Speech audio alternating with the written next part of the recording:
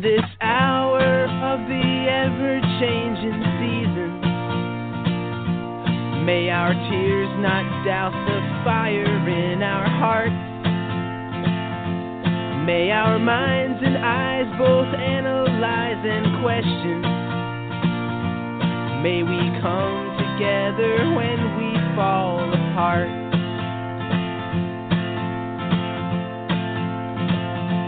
May the towers of the tyrants crack and crumble into dust. May 10 billion voices learn to sing as one, so that the winds may turn the tides before the waters all run dry. May these days of darkness usher in the sun. But what we need right now are answers to solve the riddle of a better way to live. So tell your brothers and tell your sisters, it may take some time, but something's got to give. May the reigning kings and queens have some compassion. May the pauper sleep with 4 walls and a meal. May the hawks of war lay down their angry weapons. May the desperate have no reason left to steal. Yes, we can build a new tomorrow from the ashes of today. We can break the chains and take the reins and boldly storm the gates. And with a little luck, rewrite the book and learn from our mistakes. Because all we are is all one and the same. Well, I tell you what we need right now are answers. A new direction, cause this ain't no way to live. So tell your brothers and tell your sisters, it may take some time, but something's got to give. Oh, it may take some time, but something's got to give.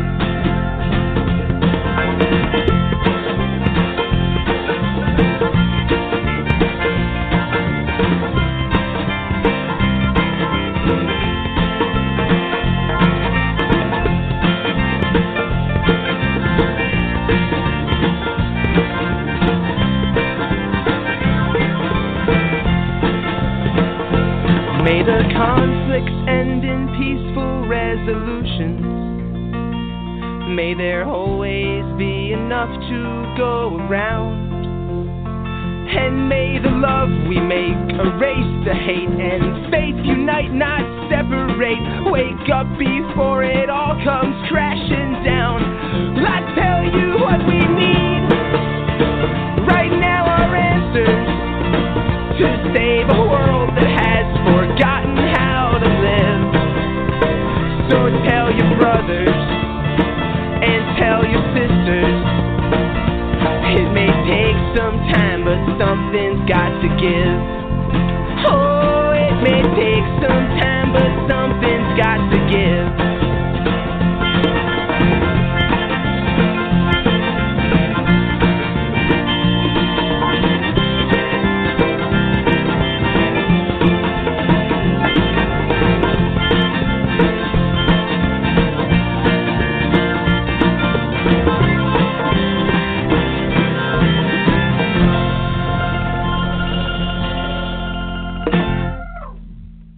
Good evening. That was Matt Pless with Something's Gotta Give, and I'm your host, Stephanie Piddock. This is Peppermint Cat Resistance, and I have my co-host here, Kat Karras, and we are going to talk about some great things tonight. I'm very excited. We have Nick. I'm not sure if Nick or Tony is with us right now. Just one of them is. Who's here? I'm here. Tony? Tony, yep. Okay, I thought it was you. Okay. A little bit about me for those who aren't familiar with our show.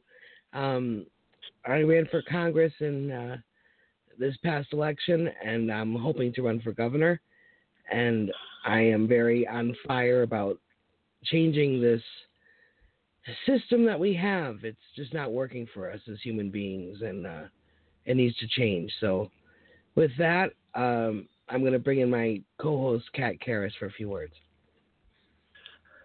Thank you, Stephanie. And for those out there, Stephanie is in Connecticut, so she ran for office in Connecticut, just to give that little caveat. My background is Stephanie and I started talking a couple months ago, and it turned into this show. I am not running for anything. My background is advertising and research, business-based, and I seem to be the devil's advocate in most of these conversations. But tonight's topic does sound interesting, and I look forward to it. And I'd like to have Tony say a few words. All right. Yeah, I'm just part of a crew of people working on specific technology to facilitate direct democracy. It's basically a Wikipedia for solutions to problems rather than just for descriptions of things. It's a project that I'm very excited about. I haven't been able to stop thinking about it. It's just so incredible. I can't wait to tell the world about it. Thank you. So I thought we'd start with the Next System project. I've been following it for quite some time. I know you too have, Tony, and Kat is new. Why don't you give us your thoughts on it, Tony? Oh, well, there's a lot of people working on direct democracy right now.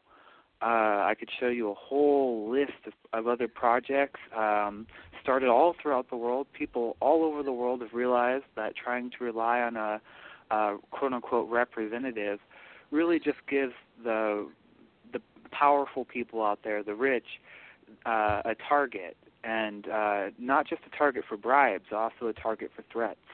We have to recognize that the economic pressures of billions of human beings must not be left on the shoulders, or perhaps I should say necks, of a tiny fraction of that population. That's an inherent flaw, just like if someone tried making some sort of piston motor where the pistons were the size of needle pens. It just too much pressure on too little something. You need more support. You need more community, humanity, and really give a damn. So what we thought was really the answer is probably to make it so that, really the best way to ensure that the agenda of the government would be the well-being of the people is to make the government the people, to make the people the government, Right. If we can create our own ballots and instill systems that make this work, not just become a giant ego contest or Lord of the Flies. There are some inherent design challenges to direct democracy, and I don't think the projects out there are failing because they don't work. I think it's really kind of a low bar to trying to imagine that we couldn't do better than what we're doing today. But the question is getting the people behind it. How do you get enough people behind it for it to become a strong movement and to sustain itself and to grow? And so that's really what we hope LawGen will be, something that can get past the barrier by being something no one's seen before, no one's tried yet, being a vault for all good ideas, all the best ideas on earth for anything. Can you tell me how you spell LawGen? Oh, yeah. It's LAWGEN, like Law Genesis, the LawGen project. Okay. We're at lawgen.org. If anyone wants to check out our pre-development site, we have a lot of things drawn up and written up. Some pretty cool stuff. Thank you. Steph, you want to talk about what excites you about this? That being the Next System project. No, actually, yeah. That's a separate group, but they're very exciting. Yeah. Well, that's what Steph asked you about. I saw it. Oh, no, I'm he sorry. No, it's You okay. said you wanted I'm to glad start he with that. No, well, I'm glad he started with his project because that's just. I am too. But that works completely well with Tony, what, if you want to talk about that too, I mean, I'm sorry. I thought that. I'm no expert on the next system project, but I can tell you that they've done a lot of good work. They really seem to be a group of people hunting for what the best ideas on Earth are for the next system. And Lodgen, we've actually submitted to them. We're hoping to get a grant from them soon. Oh, that's so exciting! Oh yeah. Wow! Oh wow! Gar Alperovitz, he heads that, right? Yes. Yes. There's 3 or 4 people mentioned. There's Gerald Hudson, Jane Mansonbridge, James Gustav, and Gar are mentioned as the leaders of it. Yes, Gar is amazing. I mean, we put the best people with the best ideas. How can we lose? The only thing they need is amplification. It's getting the word out, and also a good analysis. You know, I think sometimes a person sets out with the right intention, but they miss a detail. So, what they've produced so far has been really cool. For instance, anyone who hasn't checked it out should type in to the URL pluralistcommonwealth.org, and it connects you really to a very simplistic, very concise, but beautifully well-spoken vision of what really all of us are trying to accomplish. Maybe we're not going to call it a commonwealth. It sounds too Soviet era, but for some people, maybe some people love it. I don't know. But I know that what he describes there is, really a sovereignty for localities. We want to localize, and we want to have a few overarching agreements between the localities. And isn't that what we're all shooting for? Right, and that's in my project, Sandersville,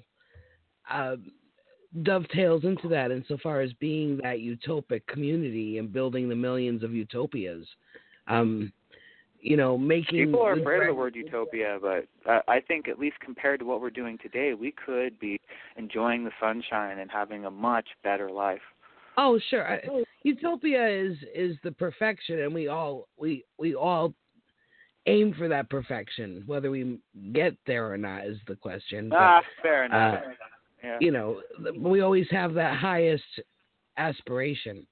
And I think that's what drives us, is that ability that sometimes we do meet that perfection, Sometimes we do it. So I think if we put the bar high, and I think we can achieve it. I really do. I think we're at a critical mass now where there's enough people that are waking up to the possibility of a better tomorrow, that we don't have to accept the way things are today.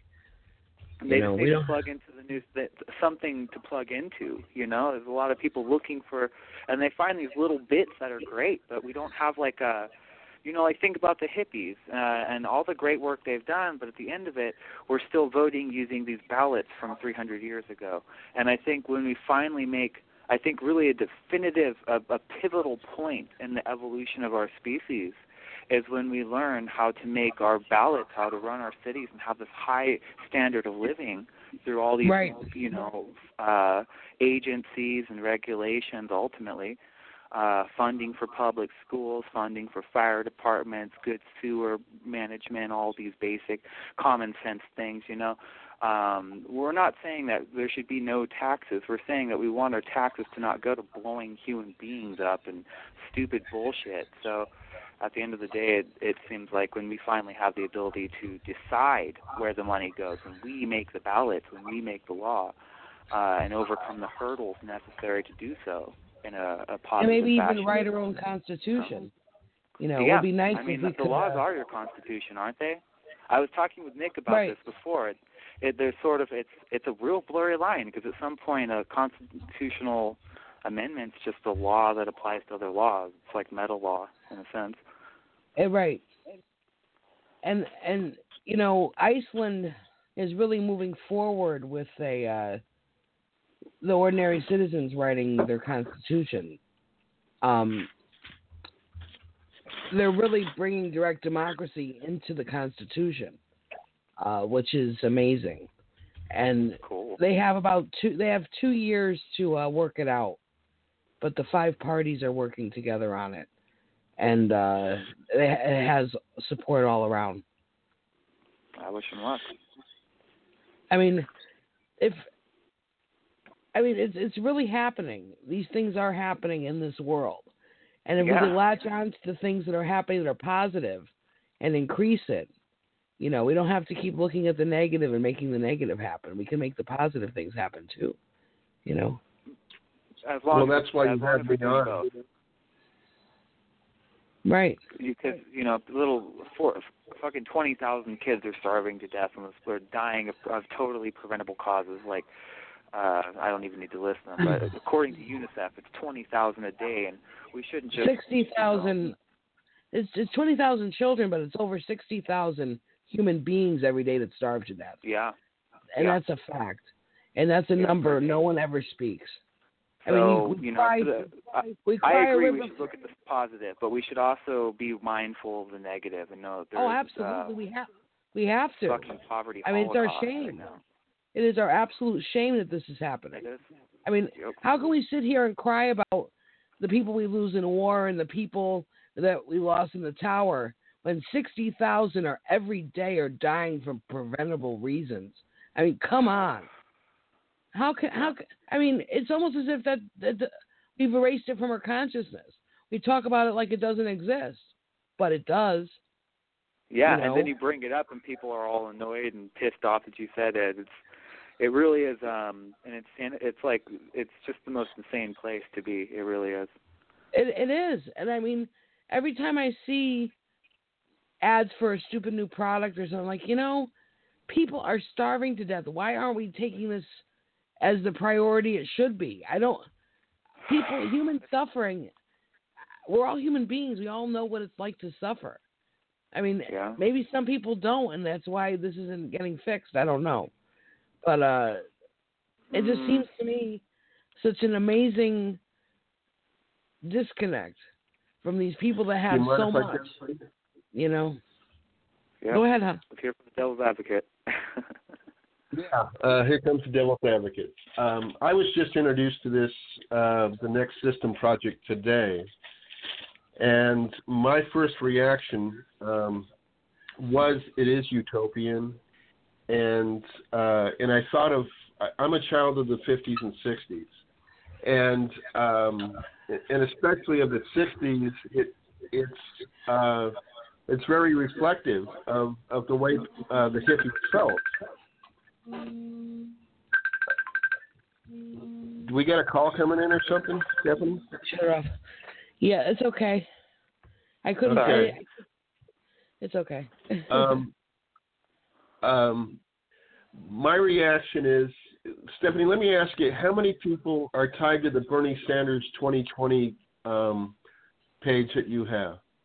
Over 122,000 now. That's correct. The Next System project has 10,359 people on it. And yeah, right. Well, but I agree with what they're trying to do. And they have some very impressive names, and I'll just give you a few of them.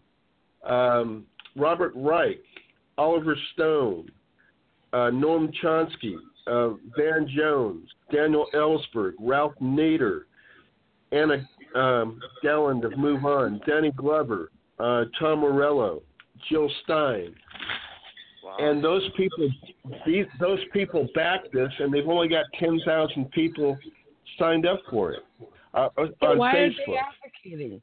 Why aren't they advocating? Well, that's why I'm on the. That's why I'm on the radio show. Is because my background is advertising and research, and I don't think that people are presenting this in a way that is anything but utopian, and other people are going, well, that's not going to work, and so it has to be sold to the people as a viable thing rather than Danny Glover, actor, left-wing person that can be knocked down by Fox News and and Jill Stein, left-wing extremists that can be knocked down by, other people, and her 2%. It's a matter of stating it and selling it to people in a way that sounds realistic rather than utopian. And I'm glad you used those words, utopian and hippie and everything else, because that's the way people see this stuff, and we need to sell it as viable. You know what I mean? Yeah. Well, yeah, but how do you do that? So like where I come from is I'm trying to actually build the thing that they'll plug into. Yeah, I've been designing this thing for years, and like to me it seems like that's the point where it becomes viable, when it's like it's out there, people are using it, it's in their hands, you can see it, and it's just like with anything else with the early adoption curve. Bernie Sanders is not early. He's been on stage for a long time. He got socially vetted, shall we say, back when he was running up against the two monsters, fascism and fascism light. Right. People had some hope for a minute, and the afterglow of that's still so bright that he got 100,000 on his page. But, when it comes to what the Next System Project can do to advertise, I think maybe that they could have done more. I totally see where you're coming from, but I don't know if your advice is actionable. Like how would they have done that? My advice is different than direct democracy. My advice is another party, and to have party? Bernie.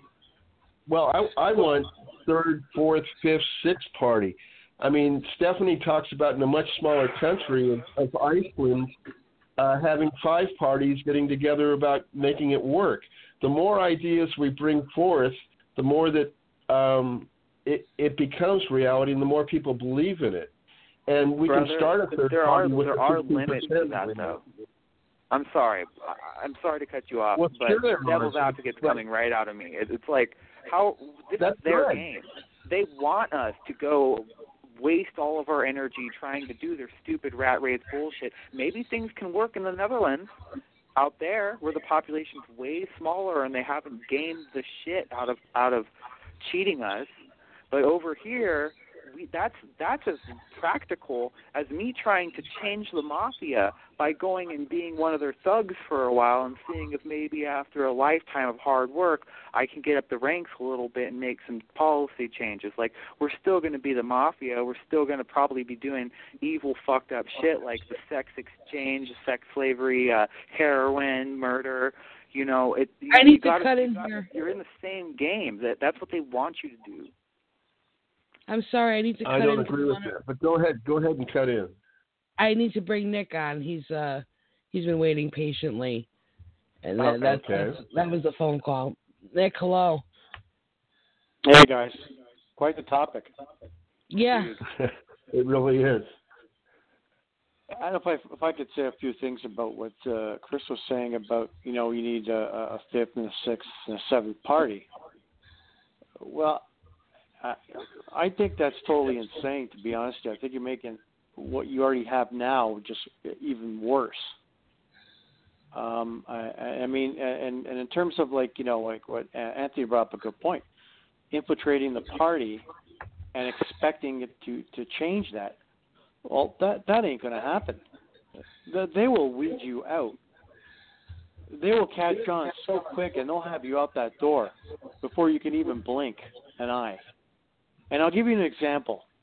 Up here in Canada, in Ontario, in the northern part of Ontario, we had the New Democratic Party, the NDPs we call them. And they had some issues out in Timmins, which is further north here of Ontario. So anyhow, a couple of local politicians for Timmins were actually trying to do something to help the people. So they actually went against the party's wishes of what the party wanted to do. They actually went the opposite. Well, you know what happened to those guys? They pretty much got kicked out of their own party because they went against the party line. So I mean, exactly. I mean And this is really true. I mean, you can't go into a party. I'm taking myself out of the Democratic Party and starting a new one. Exactly. That's right, what has to happen. It's not going to get vocalized without some power behind it, and a party gives you power to vocalize it. But they've already done that, though, Chris. It wasn't Ralph Nader an independent? No, they haven't. I mean, what we have to do is get rid of this 15% on the stage and allow all the legitimate parties on the stage to talk about it and let people decide that way. It's not going to work just having, direct democracy. I just don't see it in a population as big as America.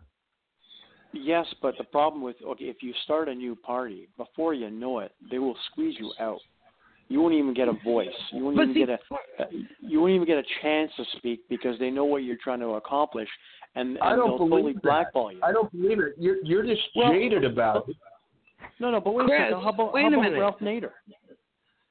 Let's talk about Ralph Nader. Let's talk about Ralph Nader. Happened in front of our eyes. How do we need any more proof than what just happened in the American election? It was obvious. Okay, the Green Party has been out there forever trying to do what you're talking about, and it has never succeeded. The Libertarian Party's not succeeded. I agree. It would be great if they let all legitimate debaters on stage, but they control. That's part of their game. That's part of their thing.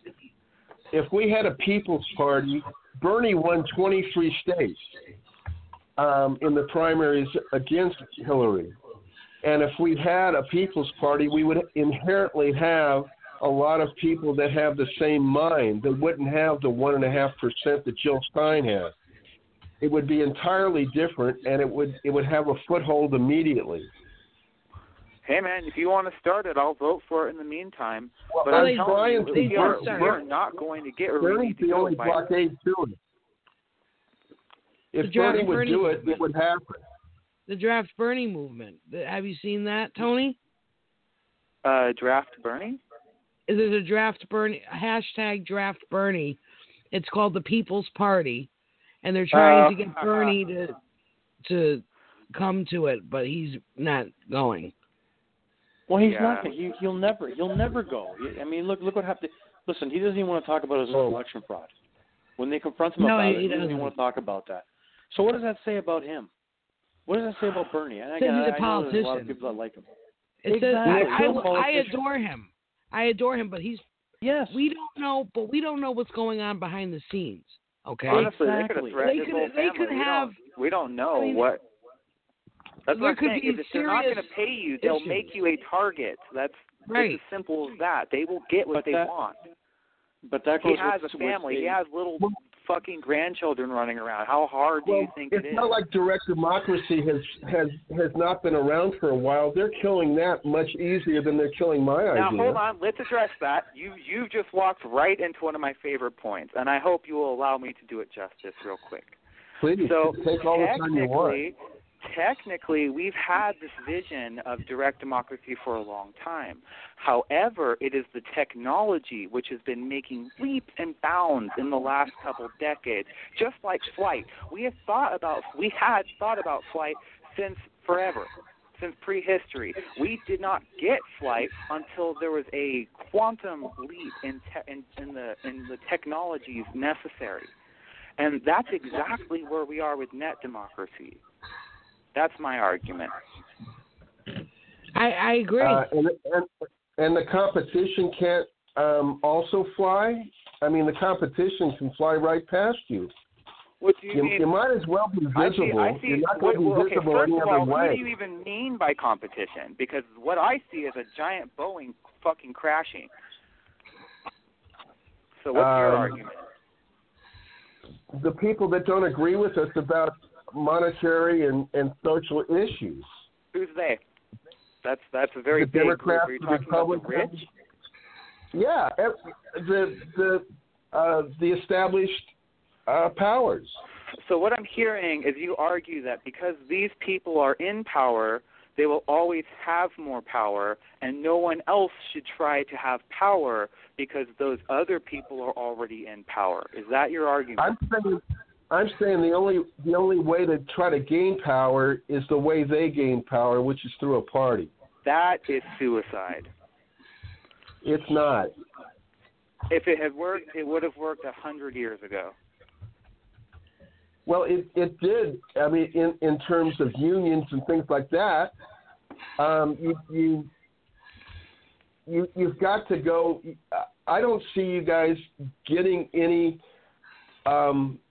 large populace to go I with haven't you begun. Mine's pre-development. My project's not even online yet. Why don't you wait until the community can actually use the tool before you determine that the tool cannot work? Nick, who was the lady logical. that we talked about last time? Yes, that was the tool. Yeah. Excuse me? No, what I'm saying, what Anthony's making a good point is that you can't beat a system by using the same tools over and over again. If you know what I mean. So what I mean by that is that you can't go in with another political party because they'll squeeze you out. They'll threaten you. They'll blackball you. They'll do whatever they can just so that you look at Ralph Nader. Look at Ralph Nader. Ralph Nader, the mainstream news won't even touch him. Yeah. I mean, he's been blackballed already because Can I of talk what about he my did. experience? Can I talk go ahead, about my sorry. experience? I'm sorry. I just want to talk a little about my okay, experience with the Green Party and supporting Bernie Sanders. I ran as a Green Party candidate supporting Bernie, and I was shunned by the Democrats and by the Green Party. I was supposed to speak at the Green Party's televised response on RT after the State of the Union address, and 3 hours before I went on, they called me and told me I couldn't go on because the National Party discovered I supported Bernie. What? Yes. Yes, they would not let me speak. It makes sense to me. No, not when Margaret Flowers was also supporting Bernie. She was on the panel. Well, that's not extreme at all. God damn it. Well, you got to have one voice, and if you're not supporting that voice, why would they let you on? Why? Because they turned around and asked Bernie to be the head of the party. He stands for I agree with that. values. If they had from the beginning embraced Bernie and didn't put Joe out there, well, they should have embraced Bernie from the beginning and didn't bother with Joe. That was my stance the whole time. That's my whole point. That's why Bernie should have started another party. Well, hey, no one argues that wouldn't have been cool. We all think it would be great if they would let everyone debate, and if Bernie would have ran just to progress it as because the Democratic Party is obviously totally beholden to the rich, but you have to understand that any party that succeeds is going to have to become gradually more beholden to the same interests. They are but the moneyed same interest is still going to have the power to motivate different people and to motivate votes. And you're ignoring that. You're acting like the populace is going to be educated, and I just don't see that. Okay, so I don't understand the basis for your statement there. The population is educated. Most Americans are literate, and that was the result of public school. So on a factual, objective basis, I'm going to need you to rephrase your argument. They're not educated politically at all. They are. They're misguided politically. So it's bad education. By who? There's a fucking ton of it. By mainstream politics and news. Right. And so the only way propaganda machine is to become part of the mainstream with a different viewpoint. That's the only way to do it. Unless you want to burn down and have a civil war. No, that's not the only option. You are clearly reducing this too far. I can tell you that change is inevitable. Change is the only thing that we know is inevitable. So the mainstream changes over time, and you have to pay attention to what changes it. You know, for instance, people used to think it was absurd that slavery would end, let alone that people would look back on the very practice they were engaged in as a hallmark of primitive culture. They thought they were the scientific enlightened ones. It took 300 years. I'm you want to depending take 300 upon where years you were. for your idea? Huh? Well, okay, so just because slavery took 300 years doesn't mean that some other technology has to take 300 years. Think about the Industrial Revolution. And that was happening hundreds of years ago when things were happening slower than today. So let's not, it seems like you're really just trying to win the argument rather than make a statement that is verifiable. You're on the defensive, man. We're trying to get to the future here. So I appreciate your I'm on your side. I believe in your ideas. I really do. I believe in... Okay, then slow it down. Don't say they don't work off the onset. Ask how you think we will deal with a problem. That is a far more productive mode of interaction. I'm giving you my idea of how we deal with the problems, and you're shutting me down on it. That's fine. Because you don't believe I'm at least it. giving you good arguments. It is an argument. People have been trying to make political parties forever, and that technology hasn't really changed. Some of the advertising and media technology definitely has, but when you go to try and use their ballot, when you go to try and use their system, it's the same system that was around in the 1700s. Well, and I have to collect 7,500 signatures in person. I can't do it electronically. Well, in your state, that is correct. Right. You know. So let's talk about why we think direct democracy is a better idea. Not just conceptually, but why we think it can actually happen. Because that's we have to be addressing the fact that this is not some utopian, disconnected from reality kind of thing. That this is actually very simple. So first of all, the arguments that you're presenting are most of the reason why most attempts at direct democracy have not worked yet. You're trying to create a movement, kind of like with socialism, like, hey, maybe if we all wave enough socialist flags, we can sort of get more of our policies into the system. A lot of direct democracy advocates are really just sort of creating a government website that people need to log into. It really can't spread because it's limited to the people with political consciousness extreme enough to appreciate something like that, which is a very scant minority. And I'm guessing that's what you mean when you say we would need to educate everyone in order for direct democracy to work. Absolutely. Okay. And my comeback to that is that Bernie talked about socialism. He even announced he was a socialist, and he got a huge amount of votes. And that is the reality, is that you can do that dance if you have the right person saying it, and you can using Bernie Sanders as a success story? I'm sorry, Absolutely. We're in Trump America. Absolutely. You don't get to do that. But I haven't finished my argument yet. I was merely trying to assess whether or not I had correctly encapsulated yours. So it would. Well, so you from didn't, your because perspective, I believe and that you are where a lot of people are. This is valuable. Socialism. What's that? I believe you can sell socialism, and you can. Okay, and fine, he did it do quickly. Go ahead, run with it. I'll click like on your page. But what I'm saying is that we need to be open to a larger set of strategies than that, and also that the Login Project in particular should have the ability to go beyond where other direct democracy sites have gone, because they have all depended on being a site for specifically one thing, and that one thing is a political ideology which pertains to maybe 1% of the population. That's been a huge problem for the movement. However,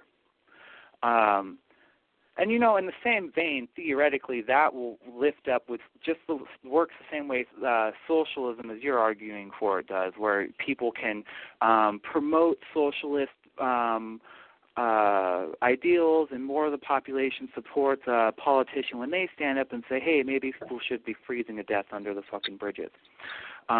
That's great. I support that, and I think we should all be supporting each other as much as possible. We have to be aware of when a strategy is just too limited, and we also have to be aware of when we're cutting a strategy, when we're selling a strategy short, even though it has promise. So the Lodgen project in particular was built from the position where you're at, where it's like, fuck, this movement's not working. We're not getting enough people to use it. How is this thing ever going to work? And the answer is there's a trick. You don't start off with a direct democracy site. If that's all it is, it will appeal to far too few people. And I'm not talking about just tacking direct democracy onto some other site people like either. I think Facebook might be about to do that. Who knows if that will end for better or worse? I don't know.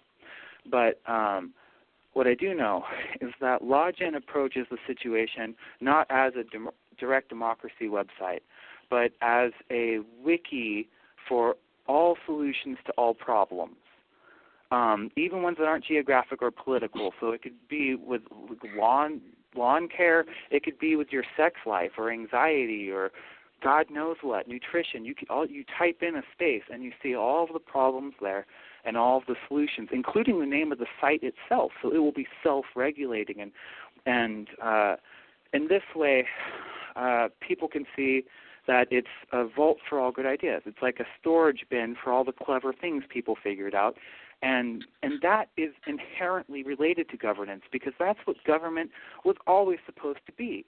We thought these people had our backs because they were going to be the specialists. They were going to know exactly how it was that they could govern that would be the most effective for everyone, but it did not turn out that way, because the problem was never a lack of knowledge. Not in this century. The problem was groupthink, was this terrible economic pressure that makes it so even if we make a third party and they start getting bigger, that someone could quite frankly make death threats on their family. I mean, like, you're messing with the military-industrial complex, the biggest budget in all fucking recorded history. They're not just going to go, oh, well, I guess the political tides changed. Sorry, Raytheon. Let's go home, Boeing. Bye, everyone. Like, that's insanity. It hasn't worked because it can't. Whereas if we can show people that there's definitely a better way for us to make decisions as groups, and it doesn't have to start off as this thing that turns them off. It can start off as something that really excites them. This is a pool for all human knowledge about solving problems.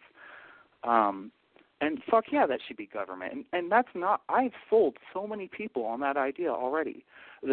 The only thing is it's not online yet. It's not under their fingertips. They can't access it yet because we haven't got the programmers. So I spent today looking for grants. We got nonprofit status recently, but just know that sometimes a great idea is just very early on, and it just needs community support. And we have to be open to trying and experimenting with these things rather than saying, oh, they won't work. You know, if in the same way, like, if you start a political party and I don't have anything better by then, or I'm still working on my thing, but we haven't, succeeded yet, I'll vote for your thing. But definitely keep an eye out for direct democracy, and remember that things do change. It doesn't have to be in the mainstream. The mainstream changes. It used to be cool to be completely different, and then it changed, just like the old Simpsons meme. Can I just step in for a second here? Stephanie. I don't know if Stephanie's there or not. Steph, are you I'm there? very sorry. My mic was off. I didn't even realize it. I'm sorry. All right, listen, Stephanie, I have Terry Hand from the BC Refederation Party calling in now. So right on. I don't know if you. No, I didn't see that. I don't know if you see him or not. I just clicked him in. Okay, here he is. Hi, Terry. He's on. His line's on. Terry. Hi, Terry. He's not answering. I'll hang up and then he'll call back. Okay. I hung up. All right. So anyhow, Terry Han is from the British Columbia Refederation Party, and Yeah, he was going to come on tonight, so I guess he's going to join us now. You could probably bring a different perspective on this conversation for sure. They actually ran in the last election, and they did quite well. So they're gearing up for the next election, which I think is around the corner. So this is the first time I met him. I met him online through the Facebook group. So he's a pretty interesting guy, and I'm sure he's got a lot to say. So I hope he calls back. I clicked him on, and his mic was open. He wasn't speaking. Yeah, maybe he's having some troubles on his end. But I just want to go back to those parties. I think the political parties can work. Sorry, go ahead. No, go ahead, Chris. Go ahead. My question to you is, remember when we talked about Nicole Labracheur? Yes. I apologize. Terry's with us now. Okay, good. Okay. Hello, Terry. Let's talk to him. Hello, yes. Can you hear me? Yes, we have you now. Terry, welcome. Okay. Welcome, Terry. Hi, how you doing? Hi, introduce yourself, please. Yeah, well, my name's Terry Hand. I'm involved with the BC Refederation Party, which is a provincial party in British Columbia, Canada, on the west coast of Canada. I'm not too well informed with regards to U.S. politics. I try to stay away from that. You wish we could, but too. I've been listening intently. And your reaction? No, just Jerry, your reaction to what you've heard tonight? I'm sorry, can you say that again? Your reaction to what you've heard tonight. You said you were listening intently. What is your reaction? Yes, well, the gentleman that was talking about new party, I don't see a problem with that. The problem that we face with right now is we have established parties that have been in situ, especially in Canada, under the Westminster system, going back to Charles I. And it was Charles I that closed Parliament down because he wanted to print his own money.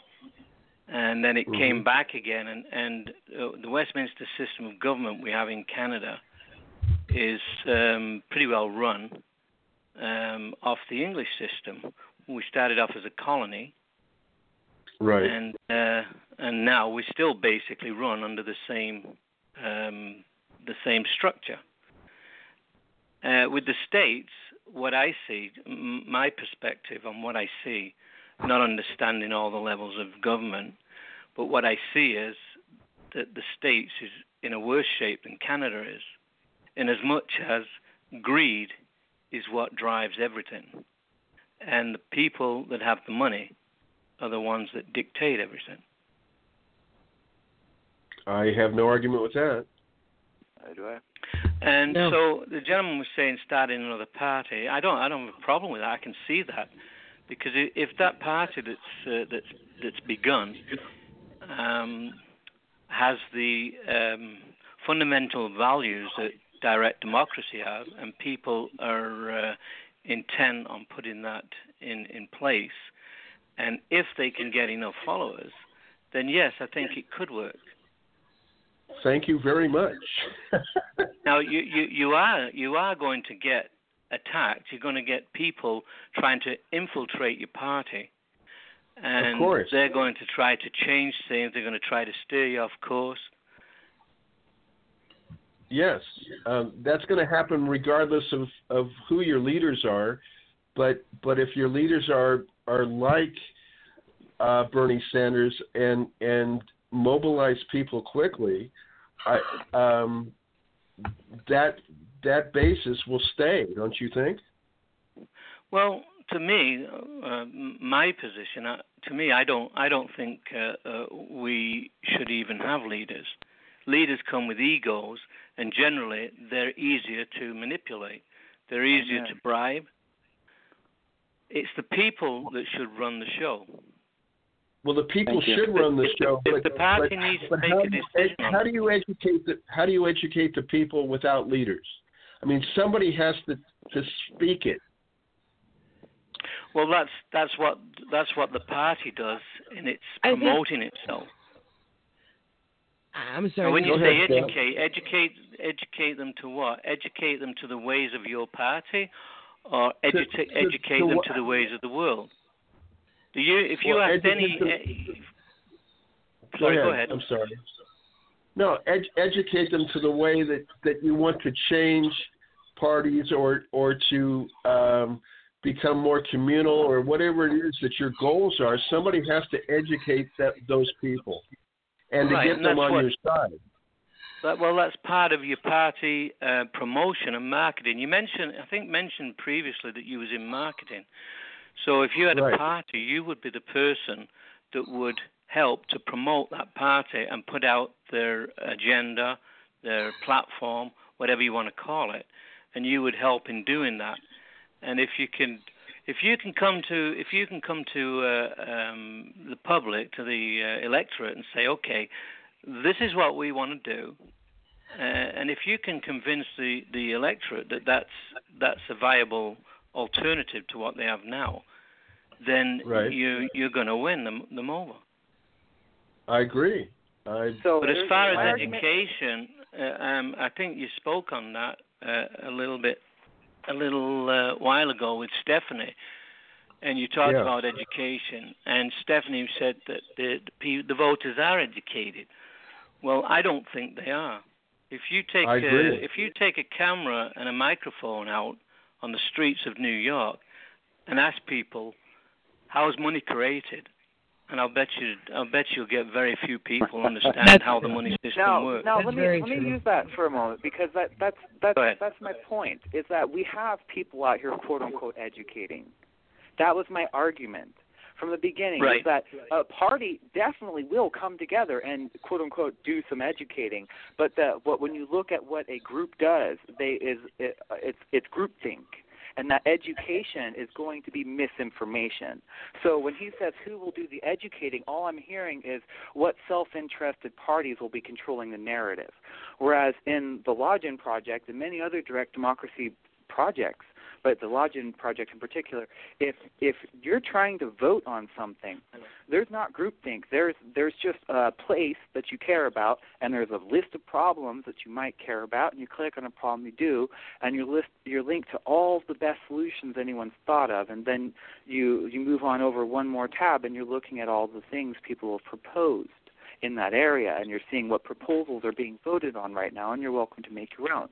So the ballot can itself be the educator. A person can see very clearly what the problems are. They can be stated with data. They can be debated openly. The Login Project will have little tokens. People can drop debates into pages and notes, drop links to documentaries and whatever else they want.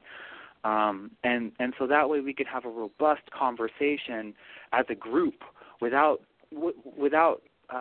set leaders. There will always be natural leaders who are just more outspoken than other people, but those people will be more likely to be writing the pages and to be presenting the information. We naturally present information. We naturally educate one another. We just need to do this in a way where self-interest doesn't hijack the process. That's why I want to steer away from parties and help people to have complete decentralization. But the problem with that is you still need parties corporations from being... Why? Why? Okay, if I log into Portland, hold on. If I log into Portland, Anthony, and I see all the problems, and I see all the solutions for all those problems, what does a party do? Hold on a second. We have something going on up here. Terry's familiar with it. It's called the My Freedom 2017.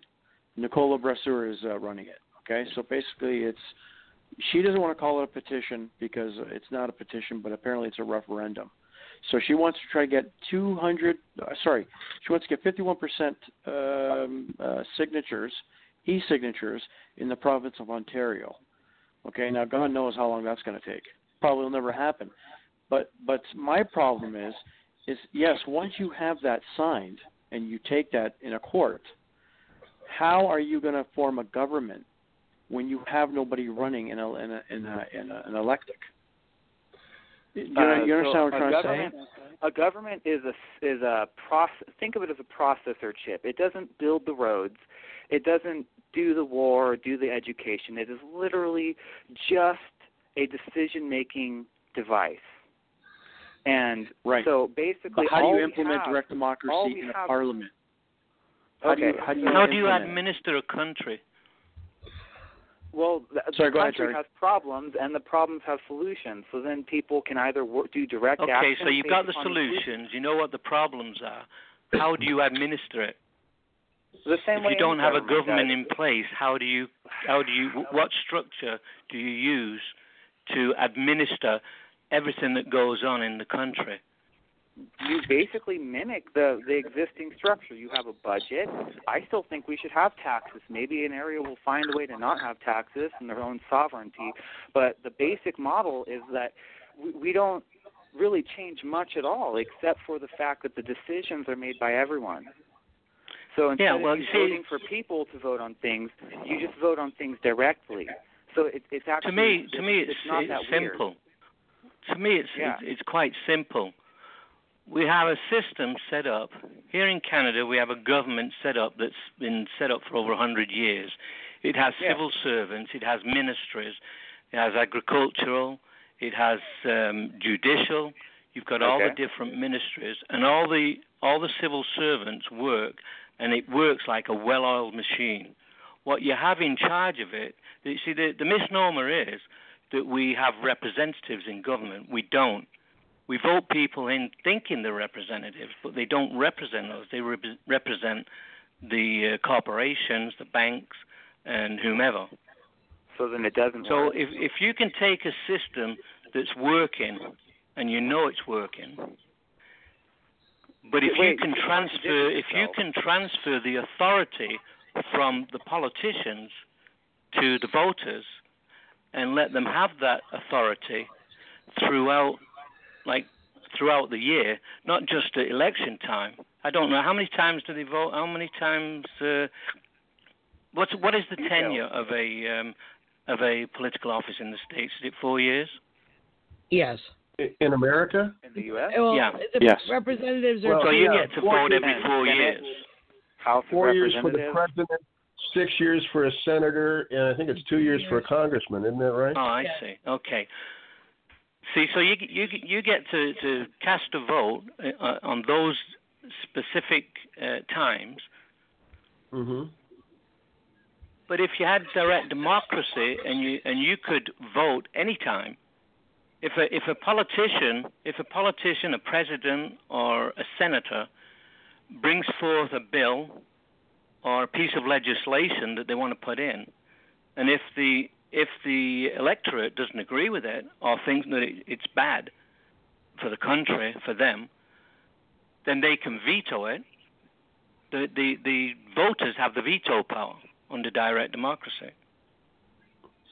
So they can veto it. They can repeal old legislation, old laws.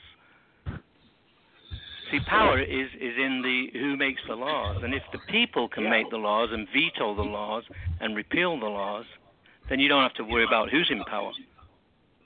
Yeah, that's a great idea. But again, who's going to argue the pro and cons of that? It's simple. People naturally do that. They are very ready to do that on their own. You don't need to form a party for people to form a counter argument. You could say the paint is fucking wet, and they would have to. You don't need parties. I agree with you, Stephanie. You don't need parties, but you need a party to establish it in the first place. Once you've got a party in that says we're going to establish direct democracy. So maybe I should clarify. And once they're in, beautiful. That's exactly my point. So that's why you need a third party in order to create it. But you have a party that's the party for eliminating all parties. It's just like a transition party. So, if enough of them get in there, they will dismantle the old system and switch it over to the new. Basically, yes. Yes. What you're doing is you're using their system to change it. Yeah, so we don't have to have a bloody revolt. That's how you avoid a fucking civil war. Correct. Yeah. Yeah. So we agree that needs to happen, but the question is whether or not the answer is to create something that goes beyond having parties, or whether it's to create the ultimate party. Yeah, but the interim step needs to be taken, or you're going to die in the vine. Right. You know, like I've looked at this IAQs. I was on a chat room with them, and fine. I wish them well if they can bring in direct democracy. But from what I saw and what I heard, they don't have any plans beyond taking people's signatures and using it in a convention of, what do they call it? Convention of consent. Convention of consent. Yeah. And I'm not really sure how lawful that is, to be honest. Yeah, you know what, Terry, I'm in agreement with you. I don't see that working. You got to collect over 51% signatures in Ontario. The population of Ontario is huge, and I just can't see how they're going to garner all those signatures. I just can't see it happening. And then I agree with you. Once you do get the signatures, well, how the hell are you going to form this government? How are you going to establish? It's kind of like anarchy, and that's the last thing we need. We don't need anarchy. We need friggin' order.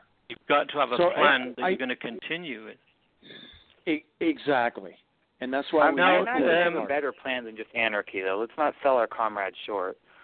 No. And I'm just, Anthony. I'm just saying that we need a party to get in there to organize things, to implement direct democracy, and then I would be the first one, and I'm sure Terry agrees with me, that we say, all right, Constitution, new Constitution, get rid of all these political parties, no more politicians, representatives. Okay. The thing is, they talk about the American Constitution. Is there a constitution in the United States that anybody can point to me and say that, yes, that is what the people ratified? From what I know from history, it was a bunch of landowners, very rich landowners, that put the Constitution together. They signed it. So the people have never been given the opportunity to consent to a constitution. And the definition of a constitution is one that derives its power from the people, from the will of the people. That's right. That isn't quite true. The first 10 amendments, sure, that was very early on. But what do we have now? We have like 29 amendments, so we've had 19 that we amended it so the women could vote. We amended it so that we had prohibition, and then we amended it back so we didn't have prohibition. The thing with the Constitution, you also have to protect it. The citizenry has an obligation to protect the Constitution once they have it in place. They haven't done that in the States, and that's why they're in the mess that they're in.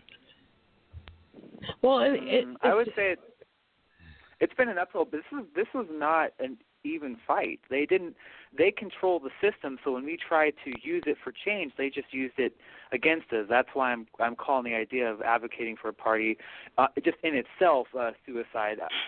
We do have to band together, and if we don't want a civil war, we're going to have to change it from the inside. But direct democracy will not be.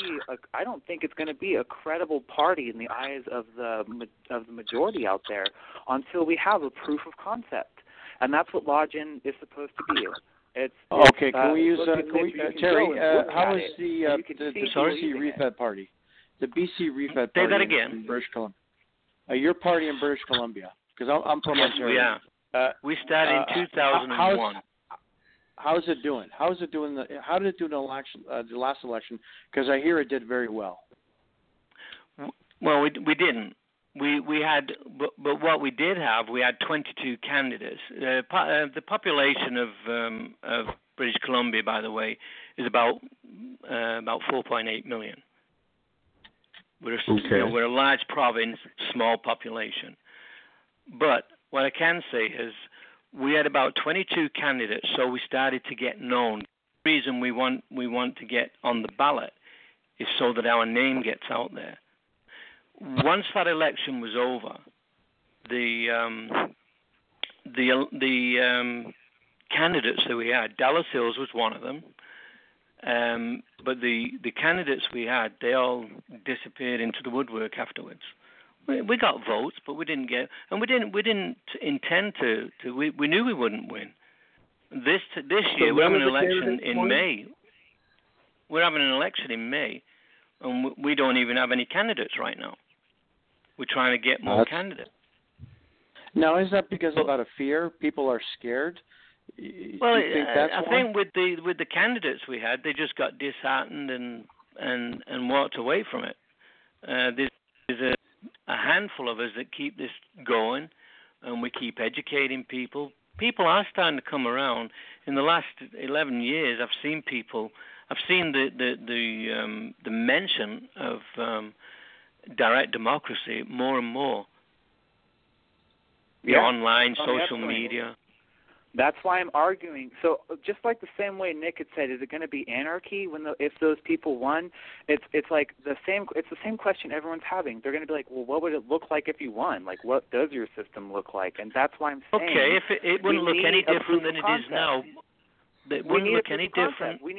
We need something online that many people can log into and make decisions through, and other people can look to that community and be like, "Oh, that's working for them." No, absolutely no. But Anthony, nobody's arguing that. We well, you can do that by going to Switzerland. Yeah. You can see that it's working in Switzerland and has done for over 1,000 years. Yeah, I mean, in Switzerland, the cantons, the local cantons, have been doing it for over 1,000 years. At the federal level, they've been doing it for about 150 years. And I can give you many examples. But in those 150 years, they only were able to pass like 16 referendums. Yeah, there's a lot of counter arguments there. So I mean, it depends on the importance of the referendums. The Swiss people vote on things that they find important. They had a referendum about 3 years ago, and it wasn't that long ago. It was about 2 years ago, and it was about raising the minimum wage. And the voters voted it down. Actually, voted it down. They had one even more recent. They had one on the Universal Basic Income. Right. Okay, so yeah. What was it, a year ago? And they voted against it, by the way. Yeah. Now, it said in the paper that because they wanted to raise the minimum wage to something like 26 francs, something like that, an hour. Well, most people were on 27 francs an hour anyway, so that's probably one of the reasons they voted it down. I don't know. Yeah. But I'll give you a prime example. There was a woman in Switzerland. Her daughter was badly beaten and raped by 3 guys. She went to the police. They found the culprits. They arrested them. And she went to the police, and then she went to the government and said, I want to get a maximum sentence for these guys. I want life. And, of course, nobody would touch it. That lady went out. She collected 100,000 signatures. It forced a referendum. And now in Switzerland, if you rape somebody, beat them, brutal rape, you're in life imprisonment. Wow. Rightfully so, right? That is the power of one person, one voter. Right, exactly. And also the empathy of a nation. Or perhaps the vengeance of a nation. But they still have a government. They still have a government. It still works. There's certain things that, like, you cannot change the Constitution without a referendum of the people. Right.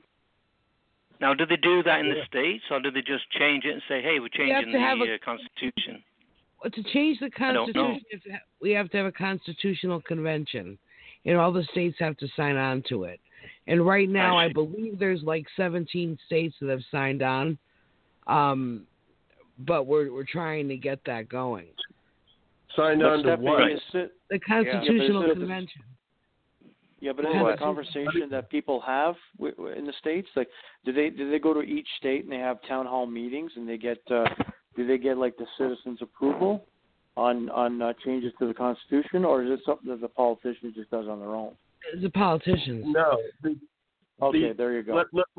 Let's use the Equal Rights Amendment, which is probably the freshest thing I can think of that we try to do to change our Constitution.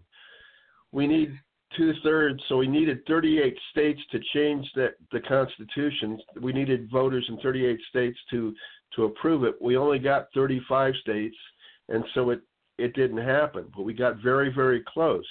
But again, we have that within our Constitution to do it. but it's very difficult to make it happen. Now, you think if they had direct democracy in the states, that would be a lot easier? Well, under direct democracy, one voter would be able to bring it forward and say, okay, I want to force a referendum, a national referendum. So everybody goes to the ballot. And it'd be a national vote, right? And it'd be much simpler. There's nothing wrong with that idea. It just needs to make it happen. We need leaders to make that change, and I just don't think that it's going to change until we have like is it Jerry or Terry? Terry. I'm sorry. Like Terry said, we need the third party or the fourth party to get the people to make those changes, because the two parties inherently won't make the changes. Oh, you'll never get it from the mainstream parties currently. No, they've got a gravy train that they're sitting on, and they're just pulling money out of there like crazy. Yeah, but I don't know how else you get the grassroots to do it without a People's Party or something else. Well, I guess you've got to start at the local level. So you've got to start a party, get people interested, and if you can do that, and then expand on it. Well, basically, party politics is just a divisive measure to divide people. That's all it really does. It is. That's what parties do. Is say, "Oh, you're in that that's party. the whole purpose you're all of these it. things that we project on you. You become someone's caricature.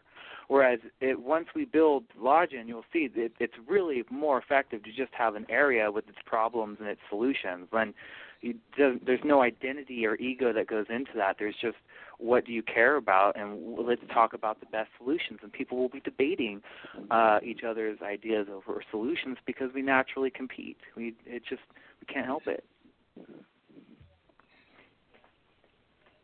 So once we make it's a new system where they can see it, and they can see that this is a fundamentally different form of government. There's not going to be eventually not going to be a building full of others. It's just going to be us, all of us. That's a totally different paradigm, and I think we need to show them that and show them how unscary it is and how useful and cool. I guess you just have to ask them the question. The question would be something to the effect of, would you like the voters to be able to create the laws, to veto the laws, and to be able to repeal the laws anytime? That's what it is. That's what direct democracy is. You have that opportunity. And when the politicians know that the voters, the electorate, has that authority, there's very little they can. They won't put frivolous legislation in place because they know it'll get voted down. Yeah. Corporations won't invest money into politics anymore because they know the politicians have no power. It's the voters that have the power. So why would I? I mean, they talk about donations. They're not donating money. They're putting an investment into George Bush or Obama or whoever's running for president. Right. Yep. They're investing their money and they're waiting for a return on that investment. That's right. Absolutely. Yep. And that's how representative democracy works. That's why. Yeah. Well, we have the illusion of democracy. I call it fake democracy. It's set up that way, and it's sold to us that way. Well, it's a kleptocracy. We have a democracy. It's really they're all governments are kleptocracy.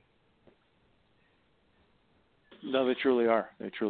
But Terry, is there a way of getting the? I mean, how come this message hasn't gotten out? Like, I mean, Swiss has had it for over 1,000 years. Well, the thing too is that you faced when we was in the 2008 election here in BC, we had 22 candidates, and we fought tooth and nail trying to get on television, trying to get our message out. But they concentrated on the two main parties: the opposition, the NDP, and the Liberals.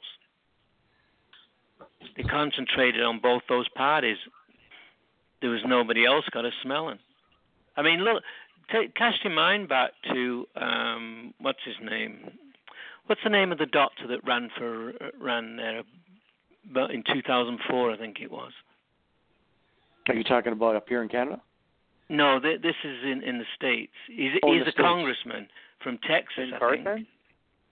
Oh, Ron Paul. That's him. Now, Ron Paul, he won a major.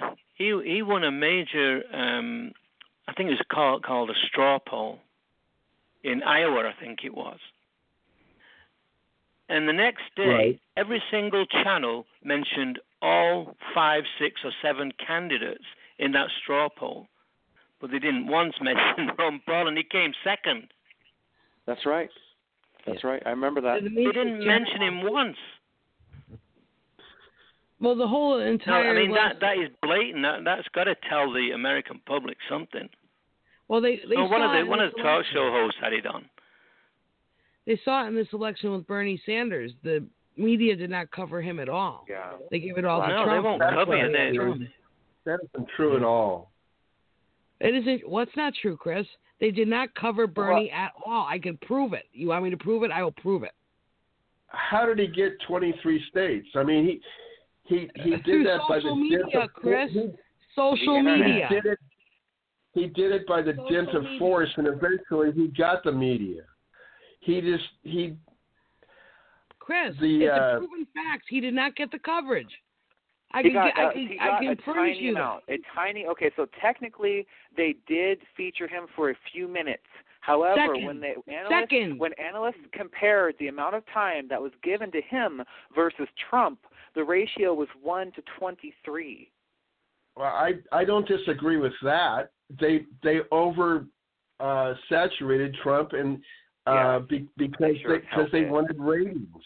Also, they were told to. The Democratic Party came to them and had a convention, so even they wanted to play Trump up as this terrible monster so that even their most unelectable candidate in history, Clinton, could win, and they failed. So the Democratic Party owns the newspapers and owns the TV stations? No, the people who own the Democratic Party do. Yeah, they actually own the Democratic Party. Yeah, corporations that own which direction? The Democratic It's the shadow government, the people that invest in the political system. They're the ones that call the shots. Right. Yeah. The shadow government. Yeah. And so that's why I'm advocating for a third party that Bernie helps get born. I mean, he's not going to do it. He'll never do it. He'll never do it. He's not going to do it. Yeah. He's already whatever agreement he made with the Democrats is made. Without a charismatic person, your ideas are not going to happen. They're just not. I mean, these ideas have existed since I was a little kid, and they haven't gone anywhere. You guys will never fly. Without magic, you'll never fly. That's what I'm hearing. Well, Bernie Sanders denied his own corruption. He denied the fact that his own party screwed him. He doesn't even want to talk about it. So there's no way he's going to run. Beginning, man. This he's not going to run for a third party thing. We might be able to form a party that gets somewhere if we build the new system first, so people can go to the new system, see that it's working, get their own benefits and kudos, and then when they see that someone's running, representing that specific technology that they back and totally connects them with them and their own community, then that party can win. But if you just try and start a party for direct democracy, you're going to get the same results you've been getting. We have to create a new system so we can prove to them, hey, look at it. It's there. It's fucking there. Vote for me. But Tony, you have to do something that people can recognize. A lot of people, again, I listen. You know me. I'm all for login and that type of technology. I'm all for it. But you also have to do something that people can relate to. And going back I'm just saying the order. I'm talking about the order. Okay, that's fine. But going back to Nicole's thing, Nicole Brasseur's My Freedom 2017, I even told Nicole that people can't relate to this because all they know is political parties. And Terry, I don't know if you could agree with me or not. Even up in Canada, where we're from, people just recognize political parties. So I agree with Terry. The only way you can get your foot in the door I mean, we could still do the lodge and stuff, absolutely, because eventually down the road, that's how we're going to deal with politics is mainly online. But I'm how saying we get lodging is how you're going to succeed because without absolutely something will. that But I'm saying getting our foot in the door. When you talk about technology, are you talking about a new voting system? You need someone to be succeeding somewhere with a particular system, a proof of concept, and then you can say, look, direct democracy works, not just in Sweden, but we have these cool new technologies. Look at this community. Look at this community. They're using this one. When you have that, then direct democracy gains legitimacy. It stops becoming a nebulous concept that scares people, and it becomes a thing where you're like, oh, I think we should just do it like this. And you point to a community that's happy with what they have. That's what we need. And until we have the proof of concept, movements for direct democracy are going to be stale as they ever were. We'll be gaining some steam because people are kind of waking up, but we're never going to get there until we have our proof of concept. And that's what I've been arguing this entire episode. No, I see what you're saying. You want a working model so people can actually physically use it. We need to make it so it's not a nebulous concept, so they can look at it. So like a working. I'm a little confused here. Are we talking about a system of voting electronically? Yes. See, I for one don't trust that. There's been so many. I mean, George Bush in Florida. There's been so many. Whistleblowers that have come forward. The information's out there on the web. Can I speak they've to that had for a moment? people up in front of what do they call those things when they bring them up in front of the when they have those inquiries? We all know you have a good point. You don't even have to elaborate further. Yes, the vote. I just don't trust electronic voting. However, you have to understand that that's you trying to trust an electronic system built by them. So it has no transparency in any of the ways that matter, and that was intentional. They want these things to be untrustable. They want conflict. They thrive on division and fear. So if we can create a system that we can trust and we can cross-verify, that where there's many options for how a community could vote. If there's a vote that's dangerous, then we will be experimenting with pseudo-anonymous methods. But in the beginning, it's going to be transparent and it's going to be small, so you can actually look at these accounts and see if they're bots. There's ways to build trust, and people have been building trust. Look at Couchsurfing.com. You have strangers from God knows where coming into your own house. And people just keep doing it again and again because they have great times, because they know if someone's a shithead that someone will write that they were a shithead, and then they will be on their profile forever. They can't take it off. So you have strategies for building trust. And just because one shitty old technology did not deserve trust, it totally did not deserve your trust. Doesn't mean that every technology in the future will not be trustworthy. That's just one more technological barrier. That's one more design challenge. Correct. Yeah, and I'm not a techie. In fact, I'm talking to you off my regular phone because I couldn't even go through Skype. Tried twice. Hey, I'm using. I'm with you on that one, Terry. I'm talking through my own phone too. So. I'm kidding. I'm not a Luddite, so. I also wanted to mention. I just wanted to mention that in 2010, in British Columbia, the premier of the province, Gordon Campbell, was trying to introduce a tax called the HST, and the people in BC, we do have a very small,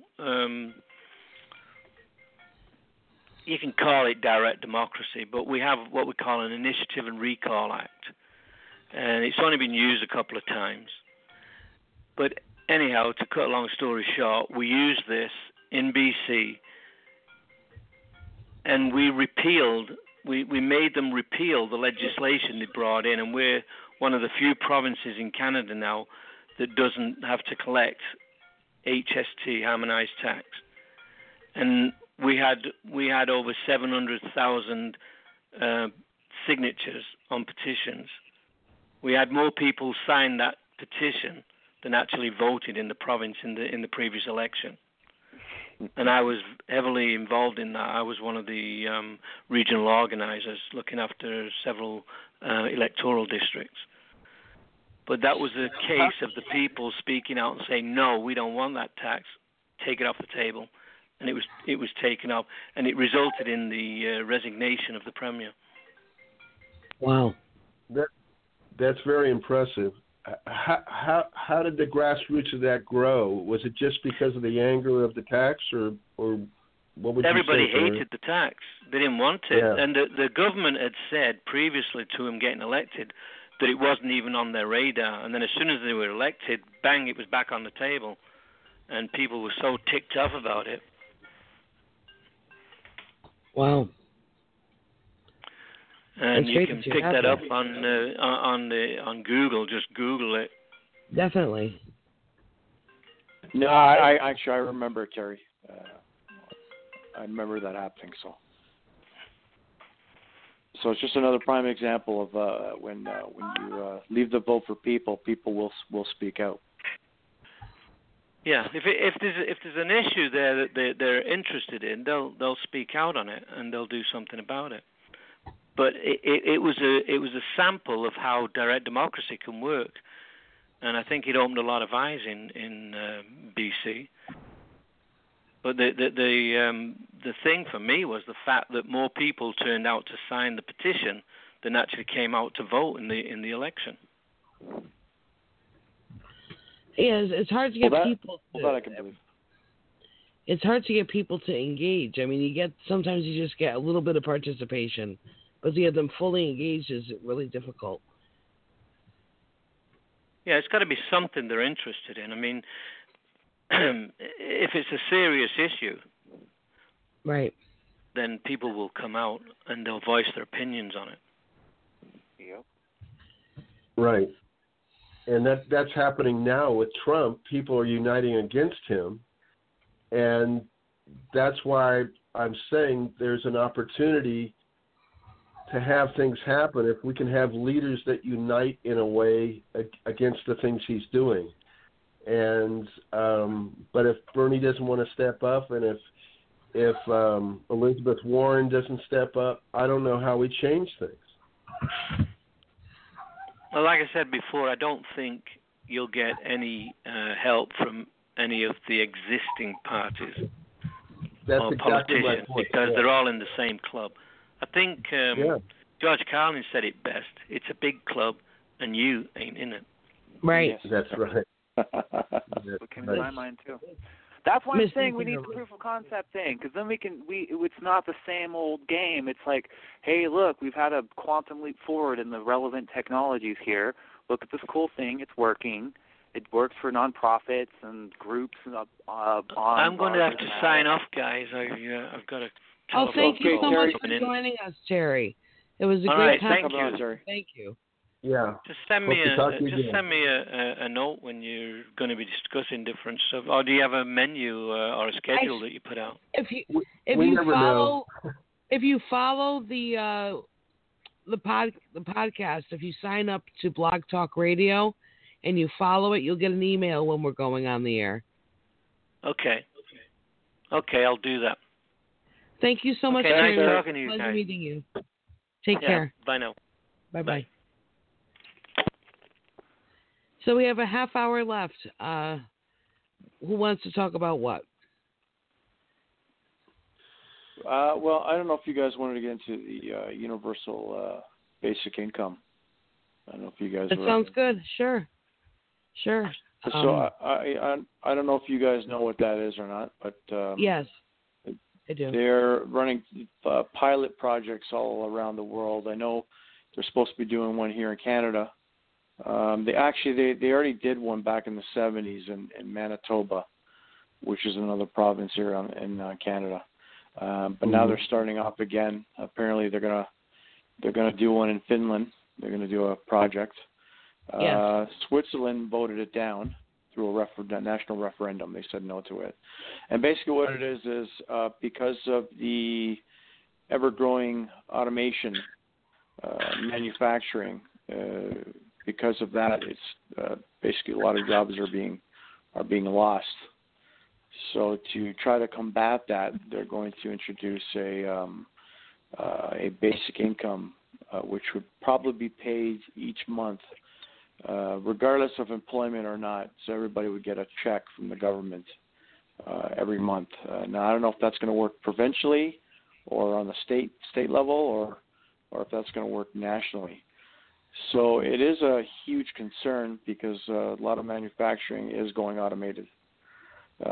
So basically, I don't know if you guys had any concerns about that. Well, I'm a proponent of it. I believe in it. I think it's we're going to get to a point where we look back in history and say, I can't believe we went so long without it. There's no reason why, if you lose your job, you might starve to death. I mean, not in the richest country in the history of the world that America is. It just doesn't make sense. If we just did, like Trump wants to spend $84 billion beefing up the military and cutting and giving austerity to the people, that's not going to fly, and the people are going to push back on that. I'm not quite sure I understand how it works. That if you have a job and you make more money than the basic income level, you still get a check from the government? Yes. Yes, because the whole purpose is they want to get rid of welfare and they want to get rid of a lot of those. Right. It's an economic stimulus package. Pretty much, continuous economic stimulus package. It's all going back to business. Wouldn't that make prices just go higher? No, not necessarily. It has to be That's implemented what they can correctly. get. It has to be implemented correctly. Yeah, because, Chris, they're going to eliminate other programs, like the welfare program, the unemployment. So you wouldn't need unemployment anymore. You wouldn't need welfare anymore. So in actuality, it would save the government a lot of money because they would get rid of all the other programs, and you wouldn't need to hire people to run those programs. Again, it sounds like utopia to me. I mean, I don't see if people are if they're getting that basic income and working, why wouldn't your rents go up to $2,000 a month because you've got this extra income? Simple. There's no one who can pay that. I mean, there are always going to be some people who want the mansions or whatever. But if you're just going to try and take some shitty little apartment and make it cost $4,000 a month, you're not going to get it. The market for the stimulus package isn't that big. You're going to get it if most people are working and getting an extra stipend. Of course you're going to get it. Some people might get a lot. People are already charging $2,000 for per month in California and stuff. But I don't understand why you think that if the bottom goes up, that all rents everywhere are going to be able to explode. That doesn't seem logical. Well, actually, you know what, Chris has got a good point. You know what, Chris, you got a good point, and this is what I was going to talk about. I think a basic income is a necessity, but I think under a capitalist system, it won't work, only because people will get more greedier, just like Chris was mentioning. I think if the capitalist component was gone and people were getting a basic income, it would be more viable. So it's called inflation, Chris? It's not like not everyone can just charge whatever they want for any. I mean, you can try. You can literally write $30 million under a capitalist system. On an apartment. You can. Under a but capitalist here's the thing: that doesn't mean that it's not going to pop immediately. So like. I can say, hey, this candy bar is $30 million, but if everyone around me is providing candy bars for $1, I'm not going to be able to get my $30 million. So because the bottom is increasing, but the whole of it isn't increasing that much, it's just the level of inequality dropping by the bottom going up. Not everyone will be able to get that much money. Maybe some rents will go up, but not all of them will be able to, and that's the invisible hand. Chris, were you able to read that article about basic income? I looked at it, but I spent more time with the other article, and the it was so collegiate. I had to swim through it, and I didn't have time to really spend with it. I mean, by that I mean it was so professorial that it was hard to read. Not that I can't read. No. But I, when I started working at the minimum wage was $1.60, and now we're talking about $12 and $15 for the minimum wage. There's a reason why we have inflation. There's a reason why we still have poor people. If we give a minimum wage to everybody, I mean a minimum income, and then other people work, and the people that aren't working, there's still going to be that same gap. Why would you give it to everybody? I don't quite understand that. Listen, it's called egalitarianism. Basic income is a floor below which no one should fall. Through tax subsidy. Right, and why not just give it to the people that don't make it? Why give it to everybody? It's not because about then you're going to have people complaining that it's going to be the whole welfare state again. Political issue. Yeah. These guys are a bunch of bloodsuckers, bunch of welfare con artists. So that's why they're saying they're going to eliminate the welfare, eliminate the unemployment, get rid of all those other social programs, and they're going to implement one check for everybody so nobody complains. Well, it's not about the rent thing. About the rent thing, if everyone's making a basic minimum income of, say, $1,000, and then there's going to be a vast market where people are trying to rent something out that they know everyone can afford, because they know there's a big market out there. There's a bunch of money they can access if they just make a livable place for $600 a month or something. Don't you think it's sick that we have to think this way? That, oh, my God, there's a lot more money and we're going to be stuck dry? There's going to be a lot of slums. We don't have to accept this, Chris. We don't have to say, well, just now because you're basic income, the reality now of we it, have to pay $5,000 a month. No, I think we have the power to say no to this. Brother. We don't have to run things this way. There doesn't have to be people starving under the bridge for inflation to not rise up. Inflation is controlled by many factors, and it's not primarily controlled by people starving to death under the bridge. That's not how it works.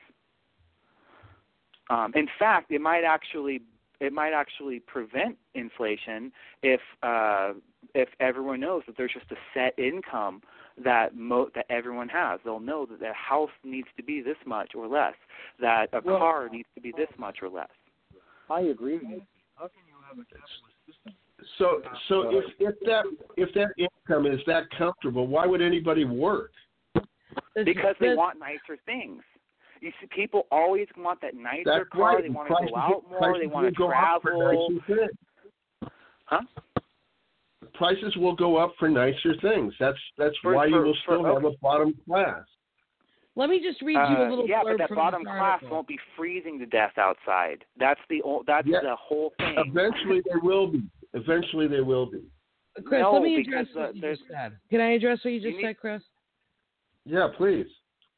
What about the risk that a few persons will feel motivated to contribute and live a very modest existence on a basic income all their lives, something they could not do now without penalty? Is it undeniably true that this does raise some tricky ethical questions? However, I do not think these are unique to basic income, but perennial in human society. Most institutions that support formal employment also have other independently valuable functions. Producing more market income is not the only objective of basic income, just as it's not the only objective of public education.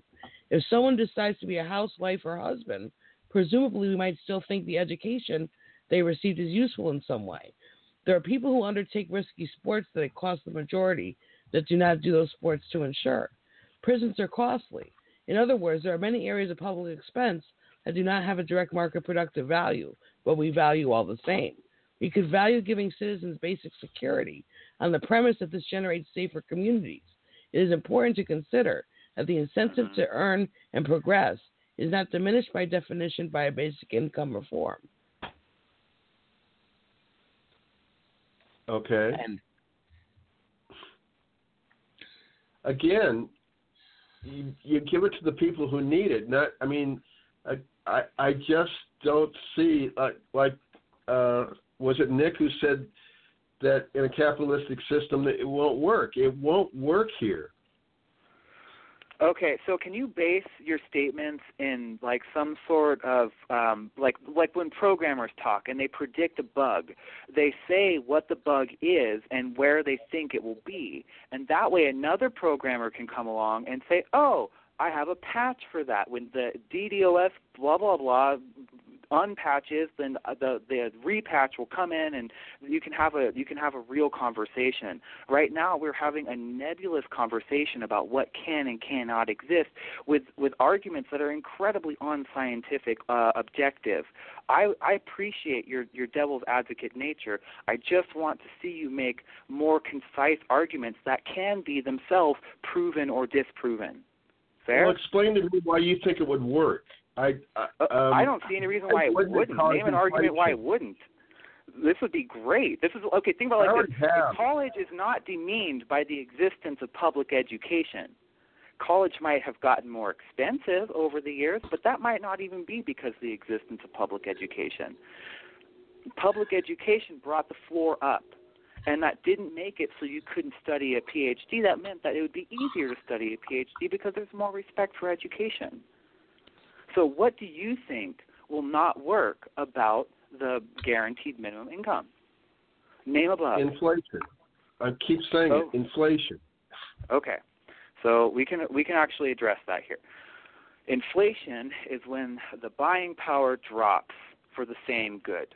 So a loaf of bread just becomes more and more expensive, right? That's right. the core of it. And what I was trying to say earlier is that there is a limit. All of the prices are set at their present limit. If someone could have got $30 million for a loaf of bread, there would be a bakery doing that right now. So the reason bread is $5 per loaf right now, even though in capitalism they can say it costs anything they want.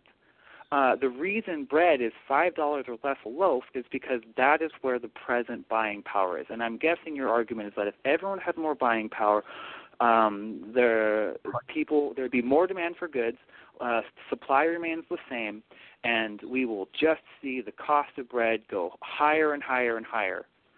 But that's not... there's not going to be an unlimited ability for the bread or for any particular market to expand. The housing market, there,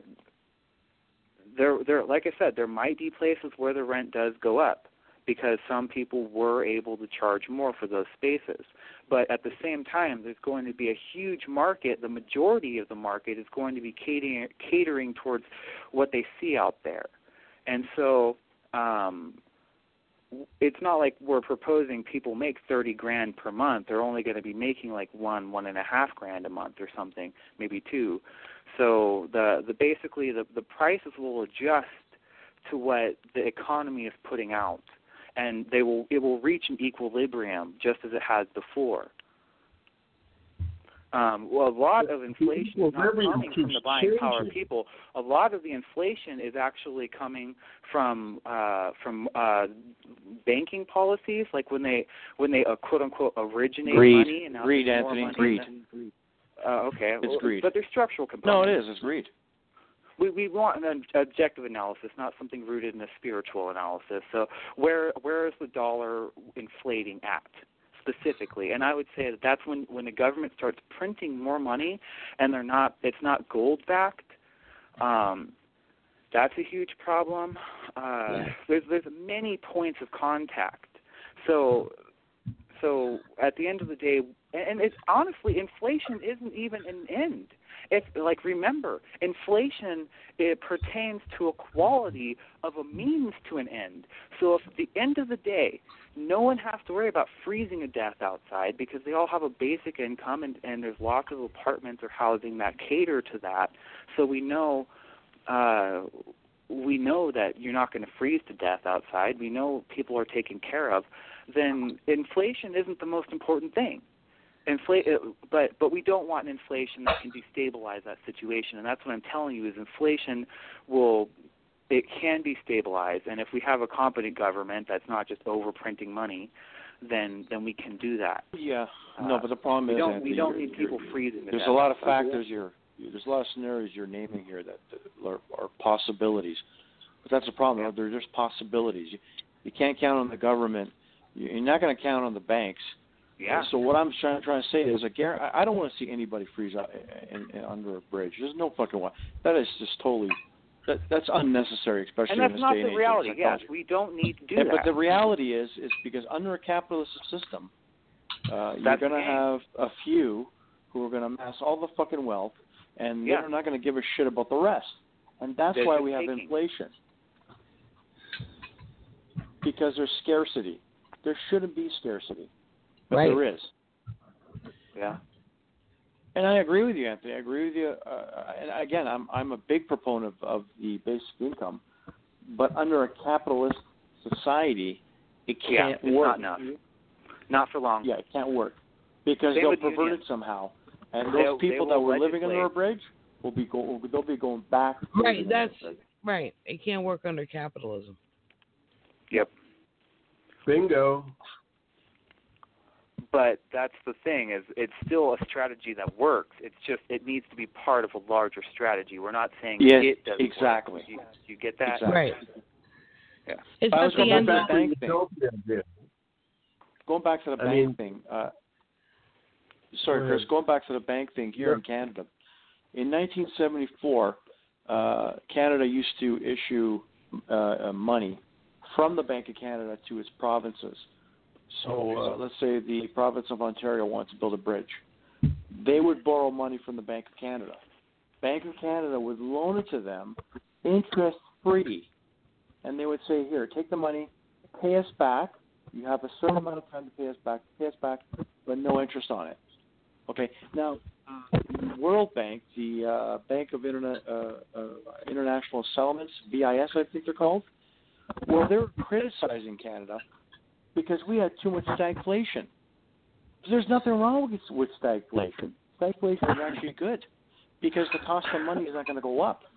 Everything and your deficits are not going to go up. Well, my point is, after '74, our president, our prime minister Trudeau, who's actually his son is the current prime minister. Well, what he did was any loans that came out of the Bank of Canada had to be put up to tender and had to be lended by a private bank. Okay, so now a province wants to borrow money, they have to go through a private lender.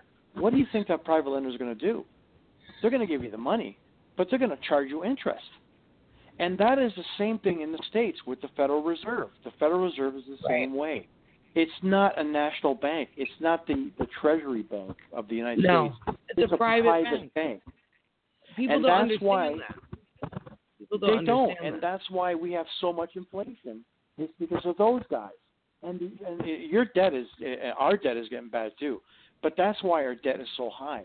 It's because of the money that they lend out that they don't have, first of all. They lend out this money they don't have, but they charge you interest, and they charge so much interest you'll never pay it back. And that's why we have inflation. We are currently, I think it's around 12 or 13 trillion in debt.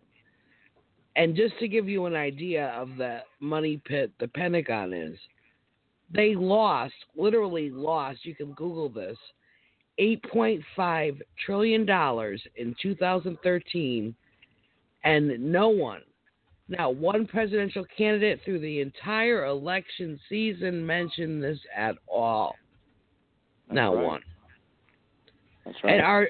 And our national debt is $13 trillion. So they just found the money the Pentagon lost to pay off our debt. I think it's closer to $19 trillion. Is it? Well, at least half of it Pentagon lost. Yeah. Now, wasn't it Donald Rumsfeld that the day before 9/11 said there is I don't know how much billions of dollars, and they can't account. He actually went on the stand in front of the press, and he said there's trillions of dollars missing, and we don't know where it went. How That's on top is of, and that number I just gave you is on top of those trillions that he lost. Exactly. Yeah. So whose pockets are those in? All of Dick Cheney's friends. Unbelievable. Maybe some of those bombs that they dropped in Iraq. Heartbreak. We have to stand up and say we've had enough. And this is what I wanted to kind of hit on, the Icelandic revolution. And I really think the time is for, they went in, they were able to purge, they were able to throw people in jail. We are at that point now. We need to do this. We have to do this. Waiting to vote is we're giving ourselves a death sentence. The deregulation is going to kill us. If he continues to deregulate the climate, my grandchildren are not going to have a planet to live on. Okay? Our cities are going to look like China. It's going to be a complete disaster. In 4 years, you can't imagine the atrocities that he can commit. And we cannot sit back and let this happen. So I don't know what people think is going to happen here, but we really have to push the envelope and get these, show up in Washington on May 1st at the general strike and demand them out. They are not doing the will of the people. They have to do the will of the people. They're not doing it. End of rant. Sorry. It is that grave of a danger we're in, and I don't understand why more people aren't screaming for this. It just seems like everybody's in a coma. I don't think they can see this. I just keep thinking we need to show them what it looks like. So far, we have these words, direct democracy, and we attach these meanings to them, but they don't know what the nuts and bolts are going to be. When they can actually type into the thing and see its failings and see its improvements and its refinements over time, then it becomes a real thing that they understand and know the face of, know the nuts and bolts of. It's not abstract anymore. Since you talked about that, Stephanie, the Next Step System Project has a webinar on June 29th that we might, talk about to encourage people to tap into it and find out what they're trying to create with this information on June 29th.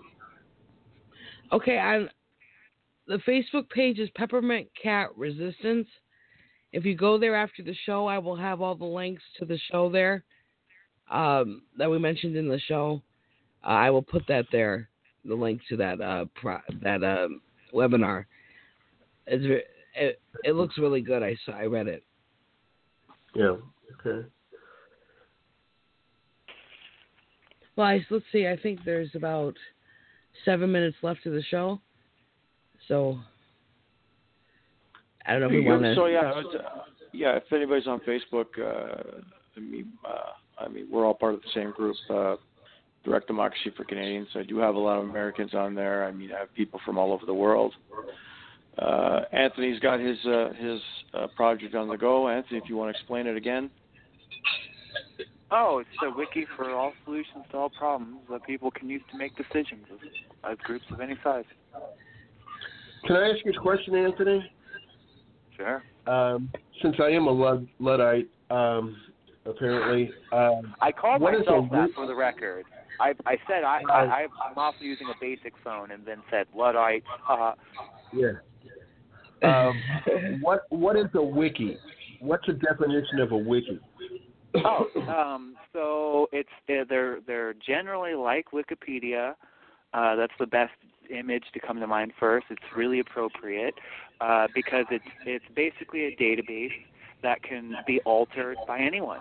However, it can also be imbued with services that let people protect it from just anyone. So if I went to some page and I tried just being like Donald Trump is an alien from Quiznar or some bullshit, then all the people who had set that page up to notify them when it's altered would get a notification, and often within seconds, that page will be changed right back to the previous form, unless the change was one that is acceptable by the guidelines of the community.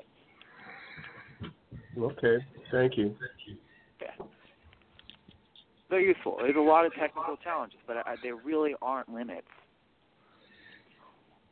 No, it's an amazing revolutionary concept, and it's what we really need. And Yeah, we I need hope you can find programmers. those programmers.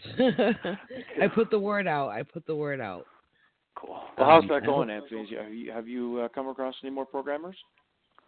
A few. It's like herding cats, though. We don't have the team yet. It is. Yeah. It is Well, like how herding many cats. programmers are you up to now? Well, we should have 3, but one of them is acting funny, and I don't know. It's a question of how into the project they are. Yeah. So at this point, I'm trying to actually pursue grant money, so we can stipulate if you do this much work, you'll get this much money, and we can have a predictable resolution. Because right now, if someone leaves in the middle of it, or 2 of them have a fight or something, that could throw the whole project in the air. You know, trying to rely on volunteers is tricky. And it is. Frankly, we need this technology to build this technology with volunteers. Whereas if once the technology is up, it'd be a lot easier. We could be using this thing to be talking about all the problems that exist right now, and people could look at all the discussions that have happened and see all the debates. Well, thank you so much, everybody, for coming tonight. It was a really great conversation. Anytime. Excellent conversation. Terry was great. It was great having him on. Apologies if I was too argumentative. It's very passionate, you know. We all are. We're all very passionate. We all want the same thing. Basically, I think we yeah. do. Really. You know, we do. We want this to be a better world than it is right now. It's not that great right now. So here's to better times and better days. And I love you guys. Thanks for a great show, and we'll be doing it again soon. Okay. Oh, absolutely. You gonna play us out? Yeah. What? Let's see. We'll do What Side Are You On? Pick a side. Okay. Good night, everybody. Good night, guys.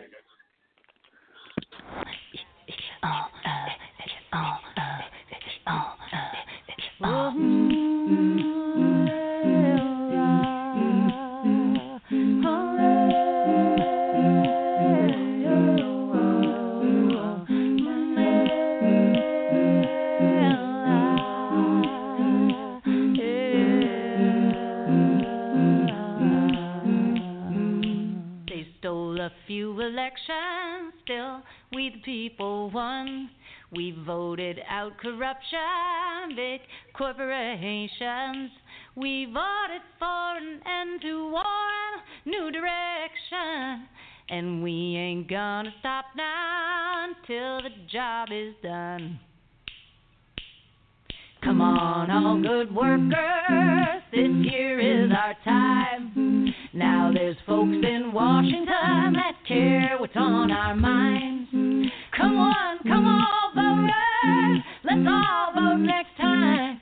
Show 'em which side are you on now, which side are you on? Which side are you on now, which side are you on? Which side are you on now, which side are you on? Which side are you on now, which side are you on? Which side are you on now, which side are you on? 30 years of